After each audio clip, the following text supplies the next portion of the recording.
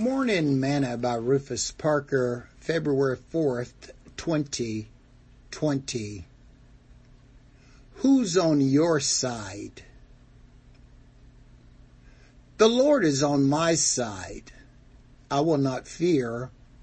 What can man do unto me? The Lord take my part with them that help me. Therefore shall I see my desire upon them that hate me. It is better to trust in the Lord than to put confidence in man. It is better to trust in the Lord than to put confidence in princes. Psalms 118, verses 6 through verse 9. Today's morsel.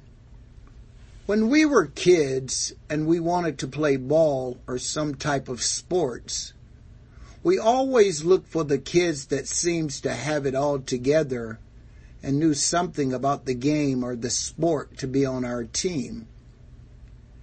Yet, there were times when we would choose someone based on their outward structure, but because of their inward evil attitude and bad behavior, we would lose the game. The psalmist said that the Lord was on his side. Wouldn't it be neat if all people would choose Jesus to be on their side? Think about it. The one that knows everything about the game of life. The one that knows all the rules and regulations. The one that isn't afraid to stand up for right or wrong. The one who will call the right play to win the game in the last second. Who's on your side? If I were you, I'd take Jesus every time and allow him to choose who he wanted on the team. Sing this song with me today. He chose me.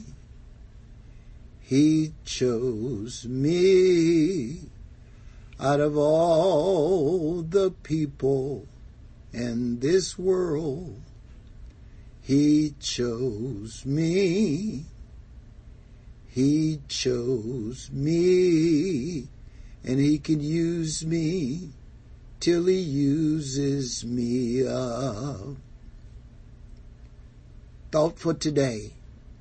You have not chosen me, but I have chosen you and ordained you that you should go and bring forth fruit, and that your fruit should remain, that whatsoever you shall ask of the Father in my name, he may give it you. John chapter 15, verse 16.